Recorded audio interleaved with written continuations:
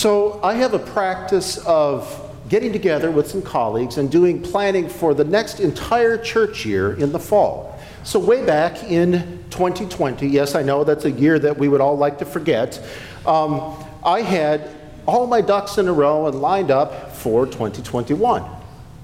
Of course, God had other plans, and by Thanksgiving, we had left our call at All Saints, and we're looking for temporary ways to serve as we transitioned. So I didn't get to use all of that work for thematic planning until this Sunday.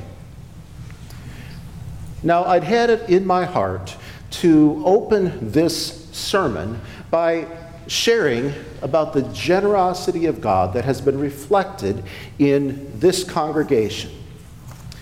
So I dusted off it was on the computer, metaphorically, I dusted off the planning for this church year, and I looked at the theme, and it was the second of two Sundays where we are to speak about, you guessed it, the generosity of God.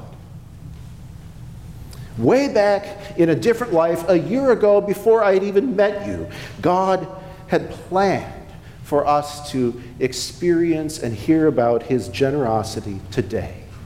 And let me tell you, it has been tremendous. Since we've been here, folks have made meal after meal after meal, so that as we're learning how to make all of this work and get kids to four different locations for school, and as my wife for at least 3 or 4 months still goes back to Dallas-Fort Worth area for work, we're still standing thanks to your generosity. Yes, thank you. Gift cards, a few cash gifts, meat from someone's ranch. Countless wonderful folks coming up and saying, how are you guys doing? How's Catherine's job? Has she been able to find a job here? How are your kids doing in school? We have never felt so loved and so blessed and so warmly received into a family. And that ought to be a huge compliment to you, because it reflects the generosity of God. It reflects the character of God in this forever family. Today in our text, we have two stories. Both of them reflect God's generosity to people who we least expect to even encounter God, not to mention receive from Him. And Jesus does some sort of interesting, almost weird things in order to reach them. We see that Jesus is more interested in reaching people with His love and His salvation than He is in, following social norms and making sure that He doesn't do anything unusual or embarrassing. So, 3 things I want us to reflect on from these two stories today. The first is that neither of these characters have a voice. Neither of them have a voice. Now, the man who is deaf and cannot speak properly, that's pretty obvious, isn't it? It's pretty easy to see how he does not have a voice. And we've probably all encountered someone who is deaf from birth and never had the advantage of hearing how language sounds as they develop and form their linguistic skills. So we can just imagine the predicament that this man is in. He doesn't have a voice. But with the Syrophoenician woman, it takes a little bit more imagination. We have to realize that both of these characters are Gentiles. And of course, for Israelites, for Jews who have received God's promise and been identified as God's chosen people, the command has been pretty consistent that Gentiles are outside the line, right? Gentiles were considered outside of God's grace, and interaction with them made you unclean, ceremonially unclean. And we see Jesus leave Israelite territory and intentionally, strategically go where the Gentiles are. He leaves Israel and goes up into what's modern-day Beirut area, Lebanon, Phoenicia. And after that, he goes down to a region around the Sea of Galilee that is primarily Gentile. Jesus strategically goes where people have not heard the good news. And this woman is not only unqualified because it says literally she's a pagan, and it's not trying to be mean to her, it's just that's the truth. She's a pagan of Greek origin, and she is Syrophoenician, and a good Israelite would have heard that word and go, oh, I know about those people. Those are the people that gave us Jezebel. Anybody remember Jezebel? She wasn't a very good character, was she? This was an evil queen during Elijah's time that brought them into the most disgusting forms of idolatry and sacrifice and worship of false gods. It was a terrible time in Israel's history. So when they hear Syrophoenician, they hear descendant of Jezebel. And of course, she's a woman. And in that culture, in that day, a woman didn't have a voice in the public square. Jesus had no obligation whatsoever to even engage with her. And yet he does. And when Jesus engages with her, I love this because he finds a unique way to give her a voice. Jesus, in this story, is not the one who delivers the good news, is it? Is he? Jesus instead, in this little dialogue, takes the role of the foil, the devil's advocate. And as she comes to him, I like to imagine this. Some people say that Jesus was just being a jerk and that we need to understand the cultural differences. That's the way it was back then. I think that we ought to imagine Jesus with a smirk on his face and sort of a loving smile as he challenges her and teases her with this question. He knows exactly what he's doing as he's trying to bring out the truth from her and test her faith. And in doing so, by playing devil's advocate and being the foil, Jesus says something that is truly abhorrent. It might be the cultural norm. It might be what most of Israel would have said, yeah, Jesus, you tell him. But he knew and she knew that was wrong. It's not right to give the dogs the children's food. And it gives this woman who has no voice an opportunity to speak the gospel. So, for generations and generations, when we read this text, it is the woman who has no voice who tells us the good news of Jesus Christ, who responds to Jesus' test, Jesus' little tease of a devil's advocate statement and says, yes, but even those little dogs enjoy the crumbs that fall from the master's table. And in his generosity, he will go beyond that. Yes, we all humbly understand that we are like little dogs and we don't deserve anything more than the crumbs, but Jesus gives us everything, doesn't he? He gives us all of the same blessings as Israel. He gives us himself. So in this moment, he allows the woman who has no voice to be the voice of the gospel, the good news for us today. So, secondly, I want us to reflect a little bit more on this idea of having no voice, because apart from Christ, apart from the kingdom of God, isn't that exactly where we find ourselves? The farther we are from the kingdom of God, the more our voice is distorted. The man who is deaf and has difficulty speaking, it is not that he can't make noise. And, if you watch the news, there's a lot of noise out there, isn't there? But it's noise that so often is disconnected from the truth. When we're outside the kingdom of God, we can talk about precepts that we believe to be true, ideas that we believe to be true, but we can't talk about truth because we don't know the truth with a capital T. We can profess our love for something or someone, and we can try to learn what love might mean, but ultimately, because we don't know God, who is love, we have difficulty speaking. Our speech is confused.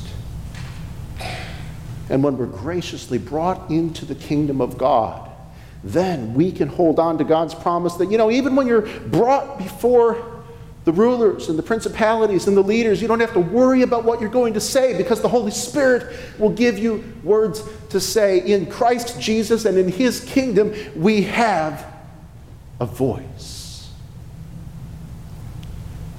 Now, let's turn to point number 2.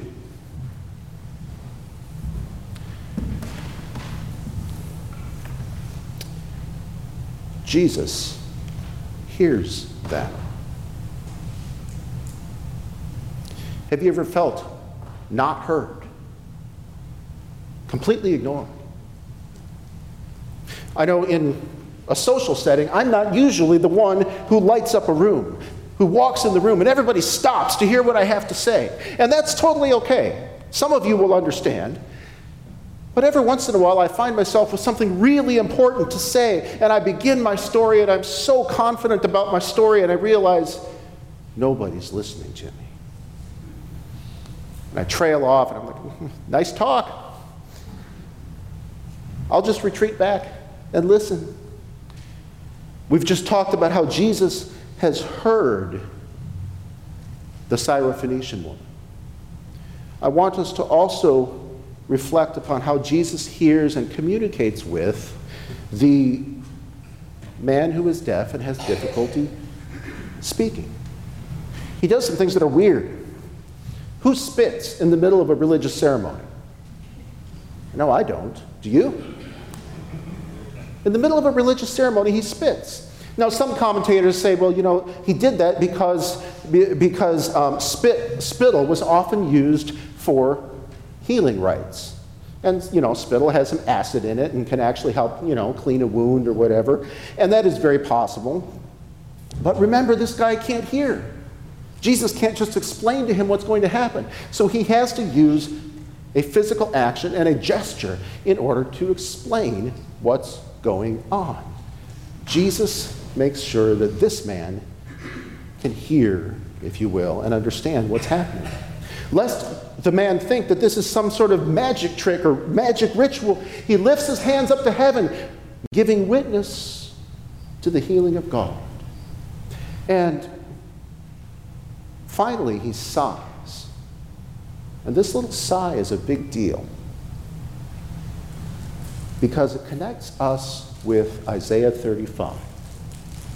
Now, when we read stories like this, we should be encouraged by Jesus' compassion on particular individuals. It's enough to read this and go, wow, Jesus healed that woman, Jesus healed that man. But in Jesus' actions and the way St. Mark brings this to us, he makes sure that when we read this, we hear the Old Testament lesson for today.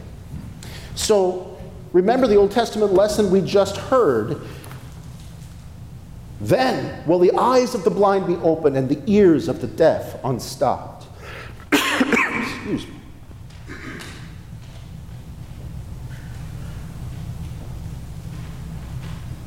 Then will the lame leap like a deer, and the mute tongue shout for joy. We're supposed to make this connection. If we were to go a little bit farther, we'd learn verses 8 through 10.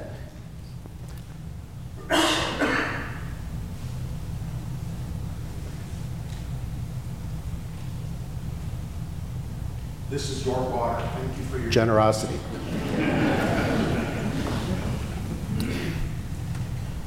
They will enter Zion with singing. Everlasting joy will crown their heads. Gladness and joy will overtake them. And get this, sorrow and sighing will flee away. Jesus is connecting these miracles with the promise in Isaiah 35 of a new creation. When God hears them, he is not just hearing them for this circumstance. God has heard the cries of all creation that is groaning, Scripture says, groaning as if in labor pains. All of creation that is coming unglued, coming uncreated, returning from God's order to chaos. This is the world that he comes into and begins to recreate, begins to demonstrate his kingdom. So today, when we read of these miracles, we connect it with Isaiah 35 and recognize the good news for us that God hears us, God restores our voice, and He is bringing us into and including us in His new creation. Your generosity toward the Schussner family is but one example of how you are participating in God's new creation. So, what does this mean for us? Why does this matter? First of all, where is your voice? There might be a few of you, I think most of you are baptized and have been around for a while. There might be a few of you who have never been a part of God's kingdom. You've never found your voice as a child of God. And today God says, come to me, all you who are weary and heavy laden, and I will give you rest. He invites you in, and He wants you to hear His voice so that you might be given a voice for the kingdom. For a lot of us, our Christian walk kind of goes like this, doesn't it? We have good days and bad days, ups and downs. And when we have dry spells where we are far from God's Word, we find that it's harder to have a voice. I have 4 little kids. So when we go on vacation, that is the worst time for me to remain consistent in reading Scripture and in prayer. I come back from vacation maybe physically refreshed, although like I said, we have 4 kids. But spiritually, I've got to crawl back to a place where I'm immersed in God's Word. And God is gracious and merciful, but this happens to all of us. The more we're removed from God's Word, the more our voice is difficult and confused. So this is a call back to God's Word where we graciously have a voice. Secondly, how has God made you a part of His new creation? How are you seeing His new creation playing out in your lives this week, today? Perhaps you've been struggling with an illness or a diagnosis and you've seen God faithful in the midst of that. Perhaps you've been working at relationships within your family and you see the kingdom of God slowly but surely beginning to break through. How is God at work in your life, bringing His new creation into a world that's going the other direction? We should never be surprised that our world is devolving into chaos. Because of the curse of sin, that is the natural order of things, that our perfectly created world is going to do everything it can to uncreate itself. And that's where the people of God get to come into that broken world and demonstrate and bring new creation and new life and hope. Amen? Finally, it's the Greg Finke question. If, in fact, we've been given a voice, if, in fact, we are a part of His new creation, how is Jesus at work in our community, and how can we join Him? One example, and then we'll pray. The other day I went to lunch with our disaster relief folks, and they're doing some amazing stuff, and they answer that question in the work that they do in a very powerful way. But at lunch, one of the gentlemen at this table said to our server, we're about to pray.